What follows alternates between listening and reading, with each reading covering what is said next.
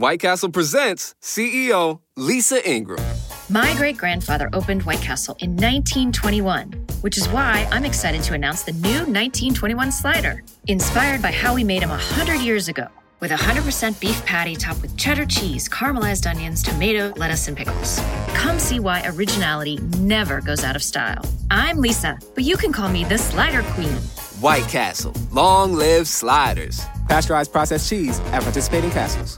Texting privacy policy and terms and conditions posted at textplan.us. Texting enrolls for recurring automated text marketing messages. Message and data rates may apply. Reply stop, opt out. The pandemic has been hard on all our kids. New studies show more than 1 in 3 children who started school in the pandemic now need intensive reading help. That's right. Millions of kids in kindergarten through 3rd grade in the United States cannot read at grade level. Here's the good news. Your child can be reading in just 30 days, guaranteed, with Hooked on Phonics. Even if your child has been struggling, Hooked on Phonics will teach your child to read in just 30 days, guaranteed. And right now, you can get started for just $1. Text the word GRADE to 323232 right now. Hooked on Phonics is highly effective and incredibly fun, and everything can be done right from home and in less than 20 minutes a day. For more than 30 years, Hooked on Phonics has been the proven learn-to-read program that kids love to use. Text GRADE to 323232 and teach your child to read in just 30 days, guaranteed. Text GRADE to 323232 right now and get started for just $1. Text GRADE to 323232 now. Text GRADE to 323232.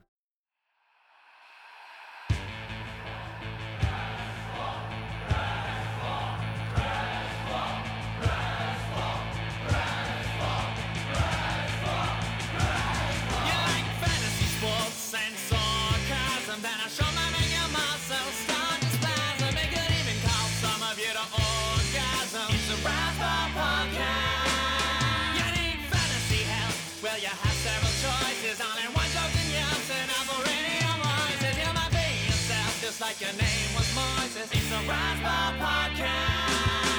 It's a Razzball Podcast. It's a Razzball Podcast. It's a Razzball Podcast. It's a Razzball Podcast. Get it off the place of land. It's a Razzball Podcast. Get it till it's going fast. It's a Razzball Podcast.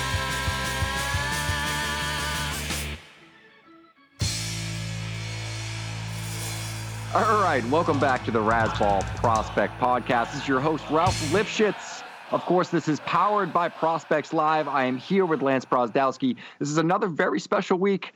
We have a returning guest. We've only had a few of those, but it is my honor, it is Lance's honor to welcome back Emily Waldon of The Athletic Detroit and a national prospect writer for The Athletic MLB.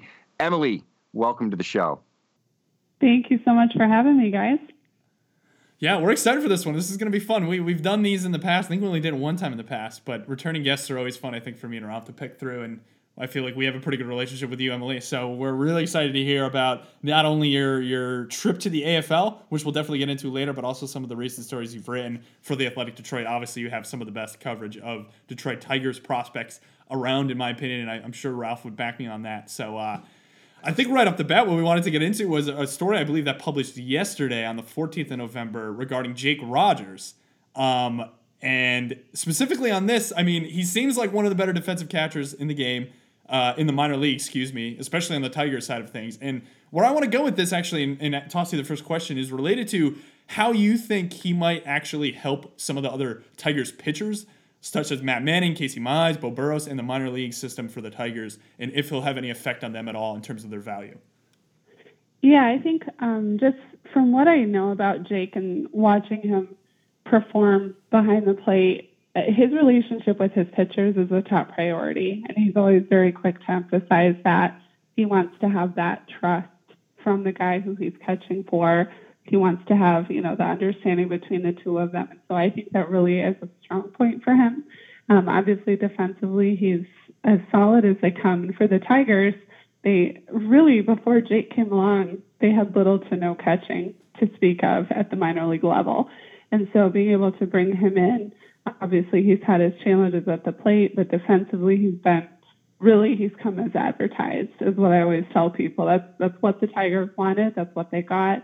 And so for him, really, it's just finding more success at the plate and trying to figure out really what's holding him back from being able to produce.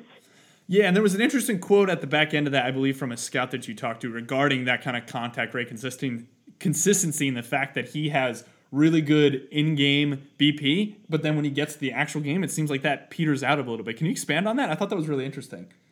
Yeah, we actually got into a conversation about just discussing his swing in general. He's generally got really good barrel control, does a good job in the strike zone, but it's almost as if when you watch him in BP, you see that swing and you go, oh gosh, I can't wait to see that in game. He gets in game, and it's almost like the bottom kind of falls out. And nobody really knows how to explain it. You know, you tell people some guys just don't have that when it comes to hitting. They just don't have, what makes it click when it comes to hitting.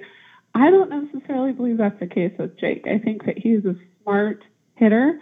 I think he's got the intellect to be a good hitter, but there's just something which he has told me multiple times. He said he believes it's mental. And I know that he spent a lot of time really trying to perfect and polish his stance, his hands, his feet in the box.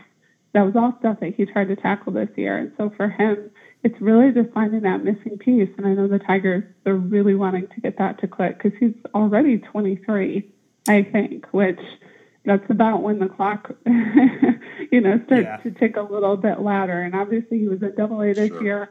So it's not like he's behind the 8 ball, but he's really going to have to get that swing working if he wants to succeed against some of those more advanced pitchers down the road. Yeah, and I was going to say, I had actually caught a doubleheader this year with Erie, and Rogers was behind the plate. He actually hit a homer in the second game, so I saw some good Rogers as well. But he does struggle with a lot of stuff off the plate, and I know that one of the big issues is obviously contact rate consistency. And I mean, ultimately, what do you think the upside is with a bat? I think that if he can kind of tap in a little bit more into whatever it is that's missing, I think he should be able to at least hit for average. But right now, there's a lot of work to do. There really is a lot of work to do, and he knows that. I know that you obviously don't have to, put up massive numbers when you're a catcher at the major league level, but you've got to at least be able to hit 220, 230. And with him, there's a missing link there. And so if he's going to want to be able to advance, he's the number one choice to catch in AAA next year, by far. Mm-hmm. I mean, he should be able to handle AAA catching, but can he manage against that type of pitching in the International League? That's really going to be the biggest question for him. And I know he's working on it, but it's going to have to start to click here soon. Yeah, that's relatively interesting. I mean, I'm interested to see, honestly, whether he becomes one of the bigger impact bats or if he's just a guy who's just a late bloomer, because you have a lot of guys like Christian Stewart, I know, seem to produce relatively well at the major league level, and some other guys. But, I mean, Jake Rogers coming forward, I know he made a swing adjustment when he came over, I believe, from Houston. And I'm going to keep my eye on him. Ralph, where do you think he lands in some prospect lists? Do you think he's an outside the top 100 guy? Do you think he's kind of 100, 200? Where do you see him? In terms of Rogers, I think if we're looking just, strictly real life, you value catcher defense probably above everything else. I would imagine he's probably in that 200, probably 150 to 200 window. If he starts to hit, I think, if he can tap into 20 plus power sort of upside and hit 230, 240 even, I think there's a chance that he probably creeps up closer to the top 100, but you have to see some more consistency with a bat. And Emily, another one of the stories you most recently wrote was kind of an Arizona Fall League check-in on some of the guys in the Tiger system. One of those in particular is a guy I know me and Ralph have talked about a lot. I believe a guy also Ralph saw out in that doubleheader with Erie, who's Daz Cameron. And there was an interesting little story you were telling me that I want you to tell regarding Mike Cameron, who came out, I believe, to see Daz in the AFL. And what were some of Mike's comments about Daz? Yeah, he was able to come out. He just came out for about a day. He came out for the Fall Stars game. So he was able to fly over from Georgia, where the family is located, to catch that game. And the thing that I appreciate about Mike Cameron, I'm sure, people remember him as a player, just having that big, very outgoing personality, always, the charisma and all that. And with Daz, there's similarities to his dad, but Daz is a little bit more soft-spoken, just a little quieter overall in his personality. But with Mike, he's very much a realist, and I think for him, he'll admit that there are certain areas that he thinks Daz is ahead of him. as far as where Mike was back then. And he said a lot of that has to do with the fact that Mike didn't get on the baseball field as early as Daz did. And so I think having the bloodlines of Mike's career, Daz gets to kind of take advantage of that and the fact that Mike had him on a field at a very, very young age. And so I think those instincts kind of kicked in a little bit sooner. But as far as other similarities, I think we could see a little bit of that same thing when it comes to power. I know with Mike Cameron, his power wasn't instantaneous. It came a little bit later on in his career when he really started to kind of hit his peak. And I think that's going to be a bit of what we see with Daz. Daz has shown power, and he's shown that he can hit with some punch, but I think we're not really going to see him at full strength until a little bit later on, and he's still just 21. So I think it'll be a couple more years before we see him at his strongest. Yeah, and I caught him for another couple games during that doubleheader, and he was the most impressive athlete that I saw on the field that day. And that was, against the New Hampshire team that obviously has Bo Bichette, a guy like Jonathan Davis, who's a great athlete as well. But he's almost gazelle-like in center field in terms of how he moves on balls. His breaks are great.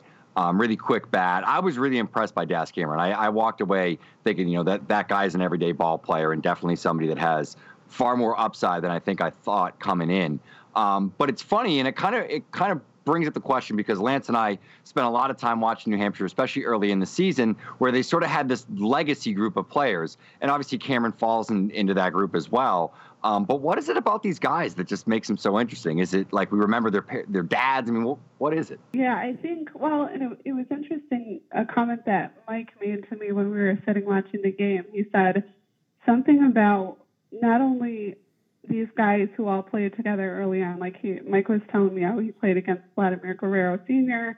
He has a relationship with David Ortiz. A lot of these guys who just sort of connected early on. He mentioned Raul Ibanez, a few other guys too that stay in pretty regular contact. And Mike told me, he goes, the interesting thing about this, he said, obviously all these guys, he said, like Vladdy Jr., Daz, Bo Bichette, some of these other guys, he goes, they're all going to have that pressure of being compared to their dads with, good reason, because their dads had those reputations that went before them.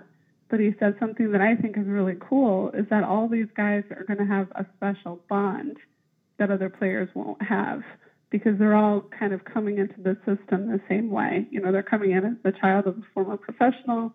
They have to sort of dig out their own niche in the system. And it's really about balancing the pressure of, are you going to be as good as your dad was? Are you going to be better than your dad was? And just constantly being questioned as far as identity goes. And so seeing the way these guys interact, you can tell that they appreciate having each other around. I know Daz mentioned that too, having friendships like that. And he and Vladdy have actually gotten to get to know each other as well. So it's a special connection for them.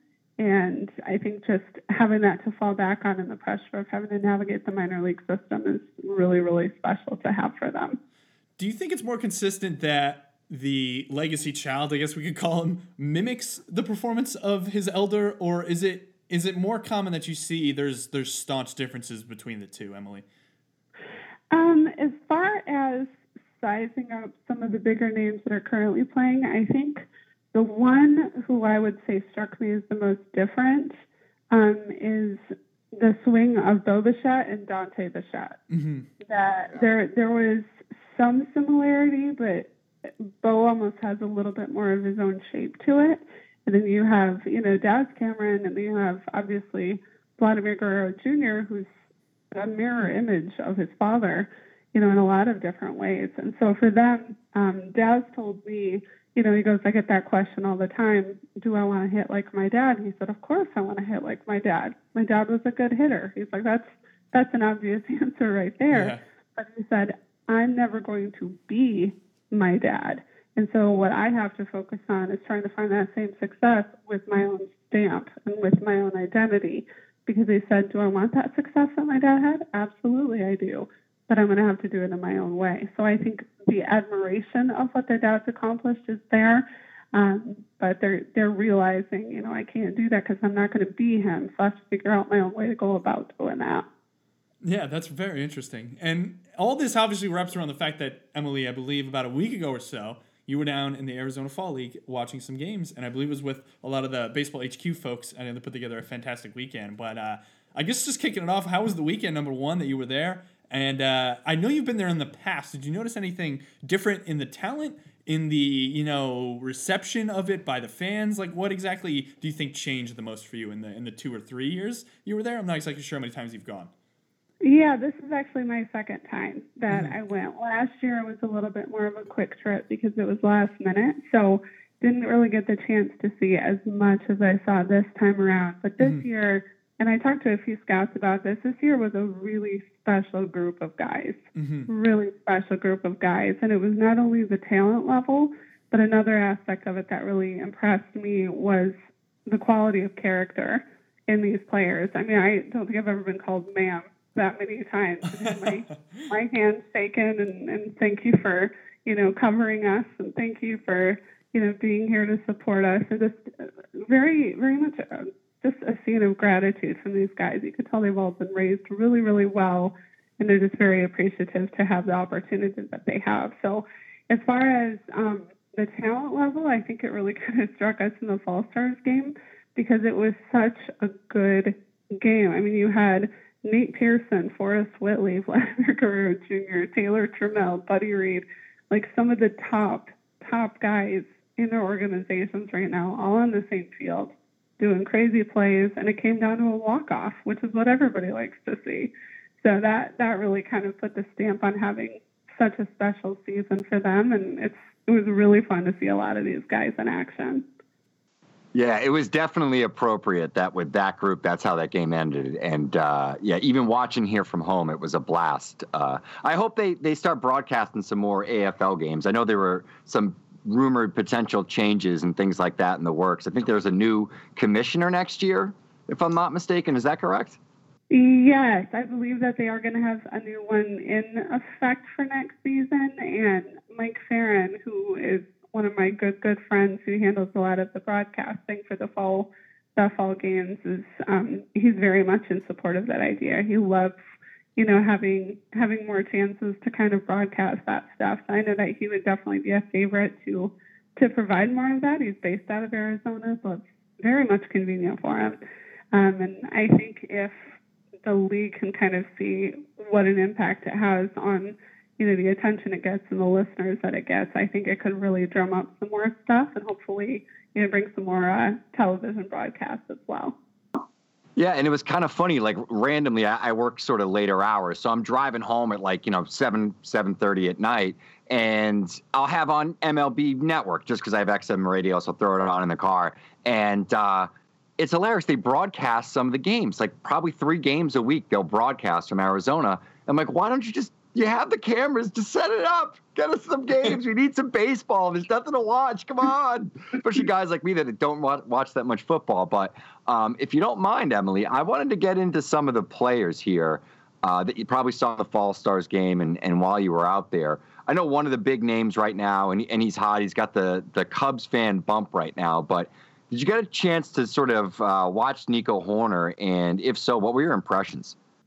I saw a lot of Nico Horner, and it was funny because when I watched the South Bend affiliate earlier in the year, he hadn't obviously arrived yet because he didn't get there until the middle of the summer. And so I didn't get a chance to see him during the regular season with my schedule. But what I heard about him was 100% true. He's so advanced as a hitter, He barrels everything. He's got a lot more raw power than I expected because he's not small, but he's not really overwhelming size-wise, if that makes sense. Kind of like an average size guy. And so to me, I didn't expect to see that type of power from him, but he's so comfortable in the box. He understands, commanding the strike zone, so to speak. He's very, very confident as a hitter. And I know that a lot of people have kind of begged the question of if he'll stay at shortstop. He handled it fine when I saw him. He didn't really show any missteps or miscues of any kind. And you can tell that he's really kind of he's an Ian Kinsler type is what I've kind of compared him to. He's got that, get your nose in the dirt, gritty style of play. And there's been some questions that have come up about if he'll possibly move to second in the future, which I could see that. I could see that working. I think he's got the profile for it, but with his athleticism, he could find a way to stick it short. But I think ultimately it's going to see what kind of a need the Cubs have and where they'll decide to shift him if they do shift him down the road.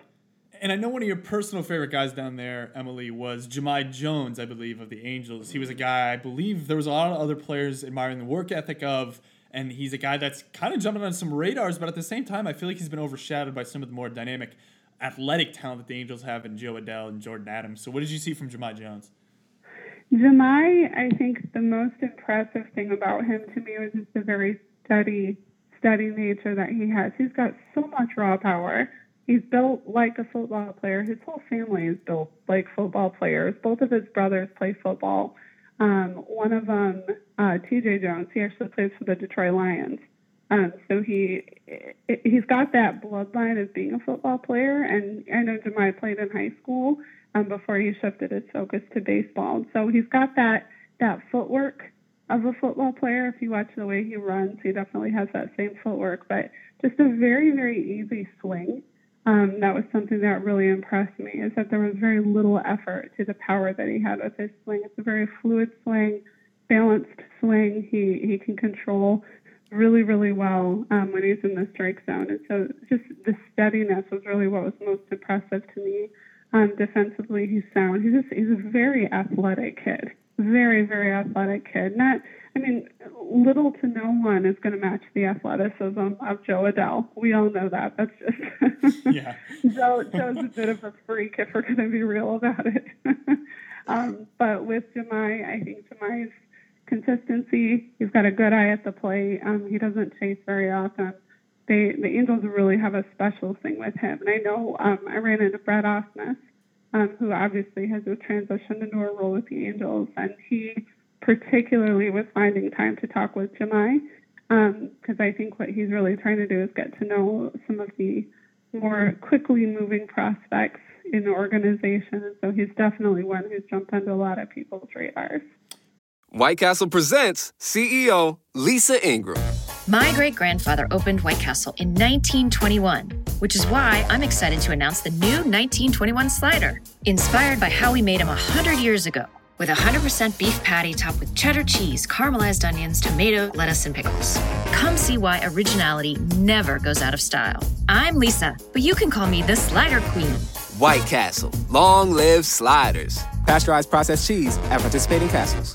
Texting privacy policy and terms and conditions posted at textplan.us. Texting enrolls for recurring automated text marketing messages. Message and data rates may apply. Reply stop, opt out. The pandemic has been hard on all our kids. New studies show more than 1 in 3 children who started school in the pandemic now need intensive reading help. That's right. Millions of kids in kindergarten through 3rd grade in the United States cannot read at grade level. Here's the good news. Your child can be reading in just 30 days, guaranteed, with Hooked on Phonics. Even if your child has been struggling, Hooked on Phonics will teach your child to read in just 30 days, guaranteed. And right now, you can get started for just $1. Text the word GRADE to 323232 right now. Hooked on Phonics is highly effective and incredibly fun, and everything can be done right from home and in less than 20 minutes a day. For more than 30 years, Hooked on Phonics has been the proven learn-to-read program that kids love to use. Text GRADE to 323232 and teach your child to read in just 30 days, guaranteed. Text GRADE to 323232 right now and get started for just $1. Text GRADE to 323232 now. Text GRADE to 323232. Do you think that the Angels have one of the more underrated farm systems in terms of top-end talent, Emily? I don't know if I'd say underrated. I think that there's good developments taking place. Mm-hmm. I think that they still have some strengthening that's needed before I'd, qualify them as more of an underrated club. But I think some of the guys that they've gotten, like the Jahmai Jones, the Joe Adell, all those guys, it's a strengthening system, but I think they still have a little bit of work ahead of them. And how about jumping over to a National League team now in the Cincinnati Reds?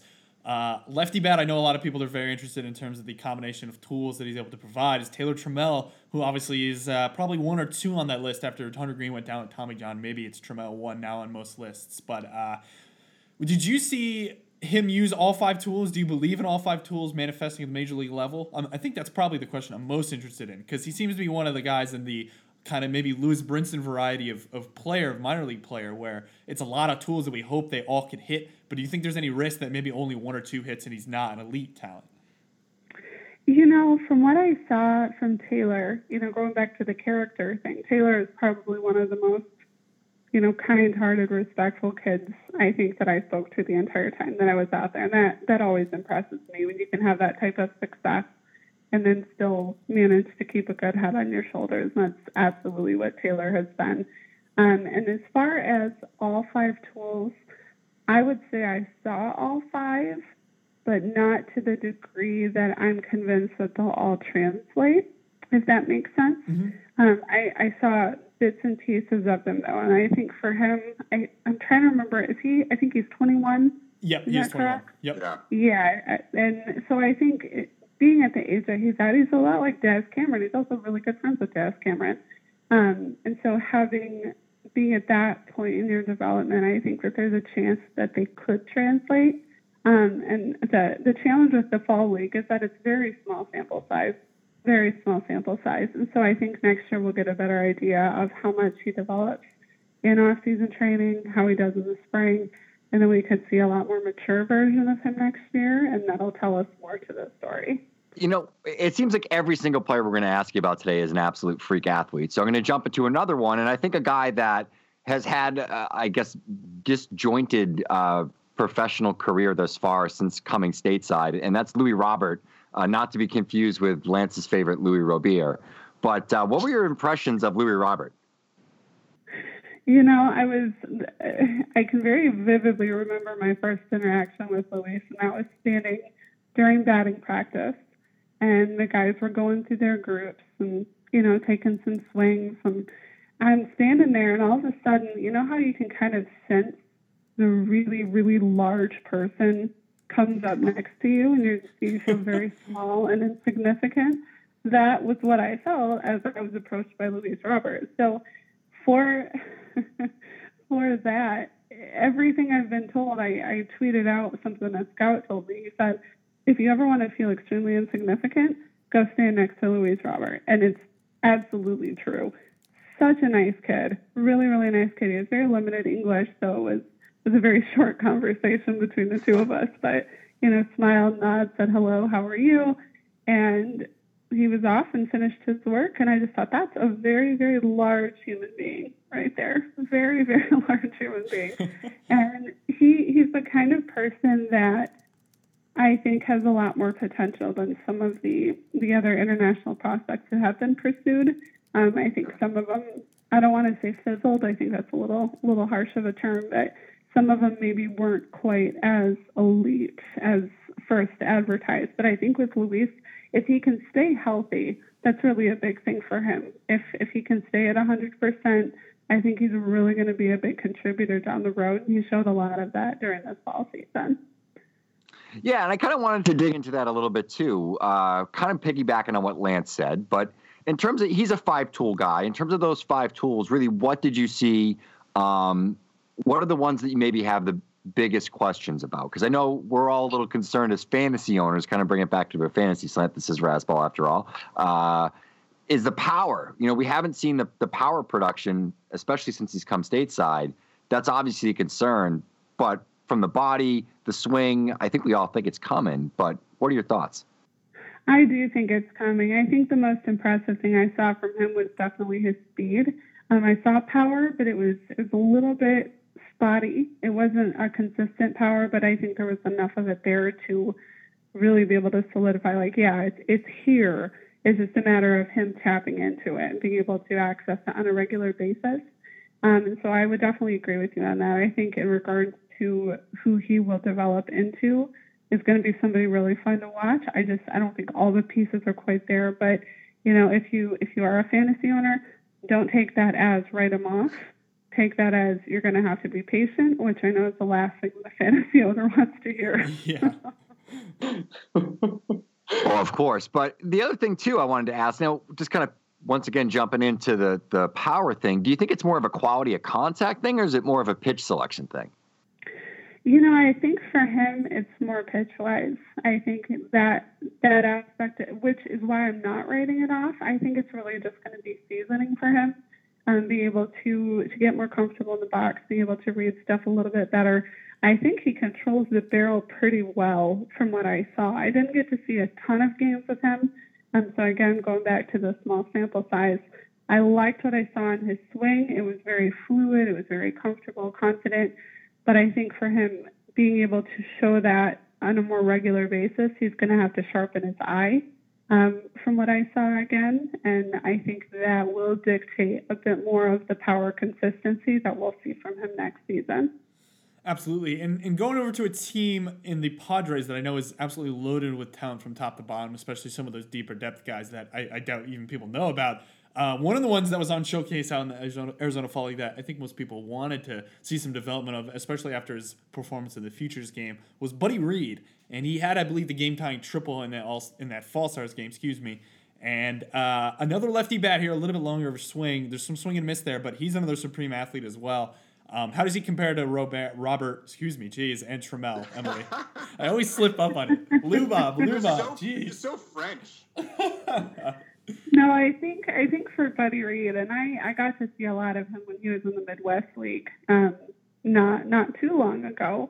And the thing that I really was impressed most with him was the fact that he was able to show power from both sides of the plate. And for his build, you wouldn't expect that because he's a bit on the skinnier side. He's a tall guy. I want to say he's about 6'4", but he's bulked up a little bit. And I think for that, it's showing that he's got a little bit more pop to his swing, which is only going to make him more valuable. Because as a defender, I mean, he's like a 7 runner. He's just insanely fast. And there was kind of a running joke going about who was the fastest guy on the team, because I think it was Pache that they were talking about as being the fastest guy on the team. And as I was told from one of my contacts, Buddy Reed didn't want to take that lying down because he believes he may have been the fastest guy on the team. So a lot of really good-natured competition that took place in the Fall League, and all these guys have so much respect for each other, and that was one of the fun parts about it. But yeah, with Buddy Reed, for him, I think it's going to be pitch selection. I saw him chase a little bit when I was down there, but his contact was really, really good when it was there. So I think for him, it's going to kind of be reading off-speed stuff a little bit better, and I think that should come with time. Do you think Buddy Reed or Christian Pache would win that race, Emily? I want to know. It's tough, right? I would say Buddy Reed just because I know how stubborn he is, and he doesn't like to lose. I love it. Yeah, forget the Phil Tiger golf off on Thanksgiving. We should just schedule that race and we could stream that live and have people pay money to watch it, because I think I probably would. Or like a home run hitting competition between Peter Alonso and I don't know. I guess Will Craig right now, because Will Craig is all the rage. Did you catch any Will Craig, by the way, while you were out there, Emily? I only saw one game with him, and it showed some pretty good stuff. But it's so hard when you only see one game, and that was the first time I saw him all season. So it was kind of hard to gauge, exactly progress or projection. But it was fun to watch him because I've obviously read a lot and seen a lot of video and talked to scouts about him, and definitely put up some good stuff this year for sure. Yeah, I saw him down in Bradenton at the beginning of 2017, and then I saw him last summer in July, and he was like a completely different hitter. I mean, just entirely in terms of the swing. I mean, he just looked like a different guy. So I'm rooting for him that he can continue to tap into more power and maybe get a little bit of his on base ability back, because he kind of lost that a little bit as he sold out for power. But Lance, any other prospects you wanted to ask Emily about from her Fall League stay? Yeah, well, I mean, just along the lines of some of these Will Craig style guys that maybe people don't know about, were there any non-top prospects that stood out to you, Emily, that you kind of came away from the weekend with a renewed or inspired interest in? Yeah, I would say as far as maybe names that aren't quite known as well, Shed Long, one of Taylor Trammell's teammates, he was somebody that showed really some very scrappy play, which I loved. I love seeing guys who will, chase everything defensively and they're darting all over the field. And he was definitely one who showed some of that as well. Lucius Fox, he was another one that a couple of scouts actually came over and asked me about Lucius Fox because I had mentioned to somebody that I had seen him play at the lower levels before, and he caught attention. He really caught attention. He's a little bit like a quick twitch Energizer bunny defensively. Like he'll dive after everything, chase after everything. Just a really good high energy presence to have. And then Austin Leasty, who was somebody who kind of came out of the woodwork. I had heard his name before, but really what impressed me the most, I think, was the power that he had. Kind of deceptive. You don't really necessarily expect that from him, but he put up some really good raw power at the plate in the games that I saw. And then another guy who's kind of climbing the ladder too a little bit is Ryan McKenna from Baltimore. And he was somebody who put up some very impressive offensive numbers. Good contact rate, really good play discipline. And he's somebody that Orioles fans should definitely be excited about. I know there's a rumor that I'm Dusty Colorado, but in reality, I'm actually the Dusty Colorado of Ryan McKenna. I have a joking fan Twitter handle that's based around Ryan McKenna. He's like my favorite minor league prospect. I had him in my top 100 midseason last year. I watched a ton of him early in the year, and then when he was promoted to the Eastern League, I caught a little bit of him. And he's number one, a phenomenal athlete. I love the plate approach. He takes a ton of walks, takes a ton of pitches, fouls stuff off, battles from at bat to at bat, which always sells me because that's a guy that's going to grind pitchers down, and that's going to click in the major league level, and it's going to allow him to get to his power, which he's done this year. Made a really slight swing adjustment, dropped his hands a little bit, and he's been hitting a lot more fly balls, driving the ball a lot more. And he's probably, this isn't saying much because they're full of softball players, but he's probably the best runner in that Baltimore organization. I love Ryan McKenna. I think he's going to be like a future borderline all-star center fielder. I'm a nutcase about him. I'm not saying he's going to be Mike Trout, but I'm saying he's going to be Mike Trout. I love it. And obviously, Emily, we mentioned at the top of the show that you cover the Tigers prospects and the very deep knowledge of them. I think you just kind of redid your top 30 or 20. I think it might have been 20. But I think I wanted to dig in. I think me and Ralph both wanted to dig into a little bit more of some of maybe the sleeper pitchers and hitters that you think could become more relevant in the next couple of years that maybe people aren't talking about, specifically on the Tigers list. Yeah, I would say pitching-wise, some of the guys who I've been championing, so to speak, specifically are Zach Houston and John Schreiber. Schreiber was one who was sent out to Arizona, and I got to see him throw a couple outings. And for him, the thing I really like about Schreiber is the fact that he has so much deception, but he's starting to realize what he has to do to survive against more advanced hitting. He made the jump to AA this year, and really, he'll tell you, he goes, it wasn't pretty. It was not a pretty transition. Going against Eastern League hitters is not easy. That's kind of the thing where it starts to click for hitters. And so if you're a pitcher who doesn't have 97 miles an hour in their back pocket, you really have to get deceptive. And so the fact that he had the challenges he had early in the year, and he was able to make some adjustments and showed some good success out in Arizona, that's a big step for him. And then with Zach Houston, he's somebody who I've seen since the get-go, and he really kind of came into his own this year. Got the chance to show some of his stuff in Toledo at the AAA level, and that's a big piece for him because he's got the velocity, he's got the off-speed mix, and for him it's just a matter of polishing that. And the success and just how advanced he was at that level early on was really impressive to me. So those are two arms specifically that I've really been excited to watch. Any bats in particular? And actually, I wanted to ask you, have you had a chance to catch any Brock Deathridge or any Cody Clemens? I have seen a great deal of both of those guys. I got to watch a lot of them in the Midwest League. Obviously, we all heard about Brock Deathridge and the way he stormed the Gulf Coast League, and they finally just kicked him out and said, fine, you're good, go play against some tougher competition. And so getting him sent to West Michigan, Cody Clemens actually started out in West Michigan. That was his first assignment.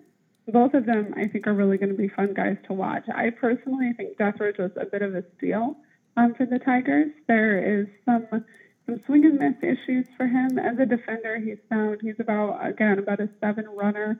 He tells me he's closer to an 8 runner. I kind of fight him on that a little bit. But as far as his natural ability, he used to play football too, so he's got that light on his toes type of footwork in the outfield. And then the fact that he showed some pretty decent pop at the plate, I think is a sign of something that will develop a little bit more further down the road. And for him, it's really going to be about pitch recognition.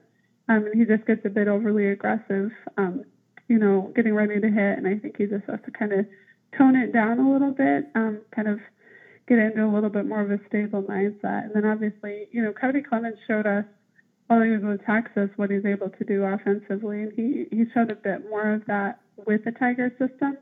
It wasn't quite as quick as it was when he was in college, but that's, it's a typical adjustment these guys have to make. There's a very, very mythical belief, if you will, about these guys who are advanced in college and then they come to the minor league level and people go, well, they were a stud in college. They should be able to handle this. Not true. Not the case. And so for guys like Cody, who showed so much ability there, he had to make that transition. Brock Deathridge had to make that transition. So it's going to be a process for them. But they both made huge progress, finished the year in the Florida State League, and I think they could move pretty quick next year if they see the same success.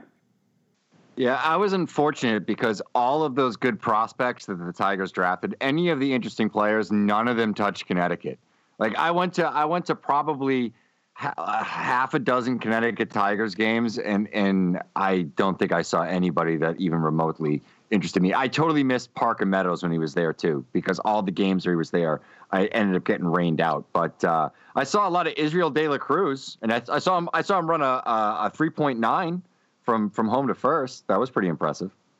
Yeah, he's somebody he's kind of been off the grid a little bit, but some of the stuff he put up this year, I think, really started to catch attention. And yeah, like with the weather, like Connecticut had a tough year.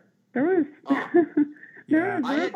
I had 2 rained out doubleheaders on back-to-back days. I was like, I'm going to get 4 baseball games in 2 days. My wife was going to let me go to the games. I was bringing my oldest to the second doubleheader, and they got rained out consecutively, and it was against the Yankees Staten Island team. So they were loaded with pitchers. It was like Gil, Contreras. There was all these guys that were going, and I missed all of them. Yeah, it was a rough year with weather there for sure. And looking forward to next year, where hopefully the weather is better all across the United States. So. Who are some? Yeah, I'm interested, Emily, in not even players specifically, but maybe even just trends or anything you're watching in particular as far as the Tigers organization or outside of the Tigers organization that interests you heading into 2019. Yeah, I would say specifically with the Tigers, I think we're seeing more of the upswing of the pitchers we've been talking about for so long. I think when the main guys that they got, like, the Bo Burrows, Matt Manning, we'll see Casey Mize for the first time next season. I think we're going to see that group shift pretty quickly upwards. That is something that the Tigers are wanting. The trend that I would like to see improve is positional talent, which Detroit does not have in the pipeline right now, at least not for a couple more years. And so for them, hopefully they're able to kind of take advantage of some of the free agency that's available. We'll see what they do in the Rule 5 draft. They've got 2 slots open on the 40-man right now, and they have until November the 20th to protect guys. So that's going to be pretty interesting to see who they choose to protect and what type of moves they're going to make. Because they've got guys like Anthony Castro, who he did some really impressive stuff this year. He added a couple ticks to his fastball. He is eligible for Rule 5. Derek Hill, the curious case of Derek Hill, is eligible for Rule 5.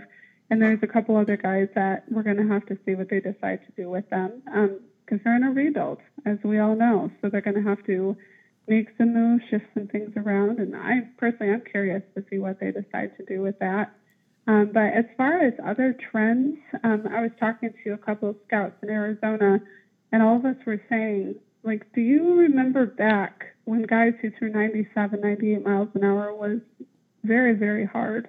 And now you're looking at guys like Nate Pearson, who I personally watched hit 105 miles an hour, was barely breaking a sweat. You've got Forrest Whitley, who hit 100 miles an hour. You've got, the former pitcher Anthony Gose, who was throwing 100 miles an hour, all behind the wave of Aroldis Chapman 2.0. And velocity it's everywhere now. These guys are throwing insanely hard. And so that's been an interesting trend just from the games that I've seen, and just the curiosity of how is that going to be health-wise, or is it going to be like, the Birdie brothers who both had to undergo surgery because they were throwing so hard? Is it going to be, some of the other arms who have gotten to be known for throwing so hard? Do these teams know how to handle and how to, sort of guide and direct that type of velocity without risking injury? Because no matter how much life you have on your fastball and what you're mixing in there, it's extremely hard on your arm. Extremely hard on your arm. So, it's really going to come down to how the teams can manage it and handle it, and see how it works out for some of these younger guys. Absolutely. Ralph, do we have anything else for Emily? No, I don't know. Do you have anything else you wanted to throw at her? I could probably pepper her with like Tigers questions for another hour, but I don't want to like overstay our welcome here. She was nice enough to come back and actually talk to us. So I don't know. Lance, is there anything else you wanted to ask? What did you add there, Emily? Try some quick fire, rapid fire questions. Okay. In one word, describe Luis Patino. Awesome. Can we do a little caveat there? Because I'm sure you have stories that I don't know if we've released on this podcast that I know the world would love. Because this kid is unbelievable. I do this because, like Ralph said, I could sit here and talk to you guys for another hour. One word for Luis Patino: exceptional. Mm-hmm. Mm-hmm. Yeah. He is just absolutely exploded. It seems like the second half of this season, I mean, do we all agree that he's a top 100 prospect at this point? Yeah, I would say he is. Yeah, I think that's pretty simple. And I almost feel like he's leapfrogged a lot of arms in that system and players that we thought were really interesting. And I know you actually got a chance to see a lot of Fort Wayne players. So who was the guy that impressed you outside of Patino? Who's the guy that impressed you the most in that Fort Wayne team? The ones that I remember that I got to see at least a pretty good amount of time from, which, and Lance, you and I have talked about him saying his name correctly, Esteury Ruiz? Yeah, I believe it's Estuary, I think. Estuary. That's a name I've always struggled with, but he was one who I really enjoyed. Luis Campusano, he was another one. And Michael Cantu showed some good stuff. Gabriel Arias, he's raw, but I think there's a lot of potential there. And I know that that's somebody that the Padres have mentioned that they really like as far as projection goes. Jack Sawinski, he was kind of a pleasant surprise for the team. And then Tirso Ornelas, he was somebody who they got out of Mexico, who went from, and I quote, being pudgy when they first discovered him, and he's somehow transformed into a little bit of a Hercules-type build. Yeah. He's a very, very solid kid. He's just ripped. He's absolutely ripped. I think he's still 18. I don't know if he turned 19 yet? I think he might be 19 by now. But he's another guy, as you mentioned, was injured. He was injured for like the whole second half. They just didn't bring him back. Yeah, and I believe it was something that had to do with his wrist. If I remember correctly, it was some kind of a wrist injury. But those are a couple of guys that were really fun. Fort Wayne just consistently puts out a very young team, but it's always a very exciting team to watch. Absolutely. Tirso is still 18. Actually, he turns 19 in March, looking at his Fangraphs page right now. But, yeah, that was a really fun team. Rapid-fire questions here, Ralph. We got a couple more. How do you feel about the new logos that we've seen in the MILB, Emily? Between the Sod Poodles and some of the other ones that have come out. Are we talking logos or are we talking team names? We'll go names. Names? Yeah. I think They are very creative. I don't know if personally I'd want a team called the Trash Pandas. Yep. But, you know, it's if the fans enjoy it, like minor league baseball has kind of just taken this identity of, you know, being able to provide a fun environment for the fans and, you know, an enjoyable experience for families. You know, do the players want to tell everybody, yeah, who do you play for? Oh, I'm a Trash Panda. Yeah. You know, it's not something that they, I think, particularly take great joy in. I think they try and, you know, find the humor in it. I remember I spoke with a player with the Orioles system who was in AA with the Bowie Bay Sox. And he said that he and a couple of the guys sat around one night and they thought, do any of us know what a Bay Sock is? That's a and good question. They all just kind of sat there, and he said, we've got a mascot, but it's not like a sock. He goes, I think it's a fish, but I don't know. He goes, we're all kind of confused most of the time. Oh man, I don't think anyone will be able to tell what a Trash Panda or a Sod Poodle is. So I think that goes without saying that there are some very unique minor league names out there, and I'm sure many more to come. I feel like they have to outdo themselves every year. But any other rapid fire questions here, Rob, before we let Emily go? Sure, I have to ask about Parker Meadows before we get off here. All right. What have you heard about Parker Meadows from folks in the organization that you talked to? I think that we are going to see what the Tigers are hoping we see. I have only seen very limited stuff from him. I didn't actually get to see him in person this year because of my travel schedule and his promotion schedule and all that, but I think we are going to see what we're hoping for. I don't know if it'll be as flashy as some people are hoping for, but I think there's power there. I think there's speed there. I think there's instincts there. And I think it's going to be a process of him just sort of developing his identity. But I think the athleticism and the power that he's got at such a young age, I think they're going to be fun to watch develop over the next couple of years. I like it. Emily, thank you so much for joining us, as always, here. We have to do this. This has to be like a perennial thing. Every year we have to sit down with you and pick your brain again, because you get out to so much baseball, and we love the perspective and the reporting you do, that you are able to shine a light on a lot of the guys from a different angle than me and Ralph do, sitting here watching video and getting out and getting looks. But I love the reporting angle you take on a lot of things, and me and Ralph both admire and are very thankful that you came on once again.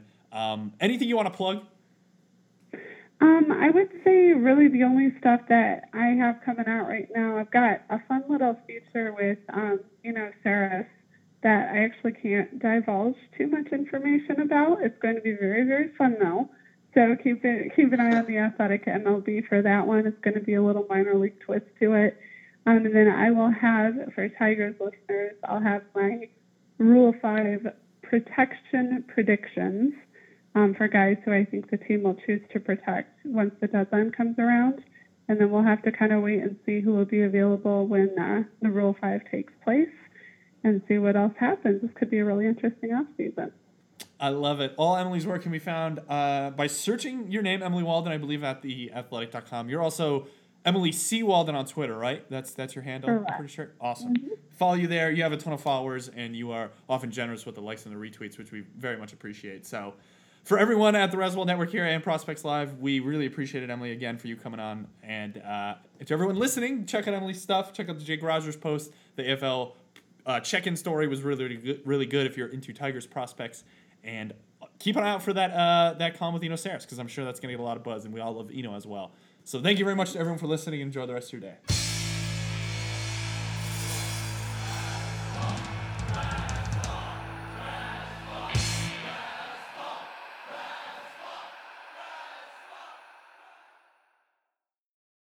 White Castle presents CEO Lisa Ingram. My great-grandfather opened White Castle in 1921, which is why I'm excited to announce the new 1921 slider, inspired by how we made them 100 years ago, with 100% beef patty topped with cheddar cheese, caramelized onions, tomato, lettuce, and pickles. Come see why originality never goes out of style. I'm Lisa, but you can call me the Slider Queen. White Castle, long live sliders. Pasteurized processed cheese at participating castles.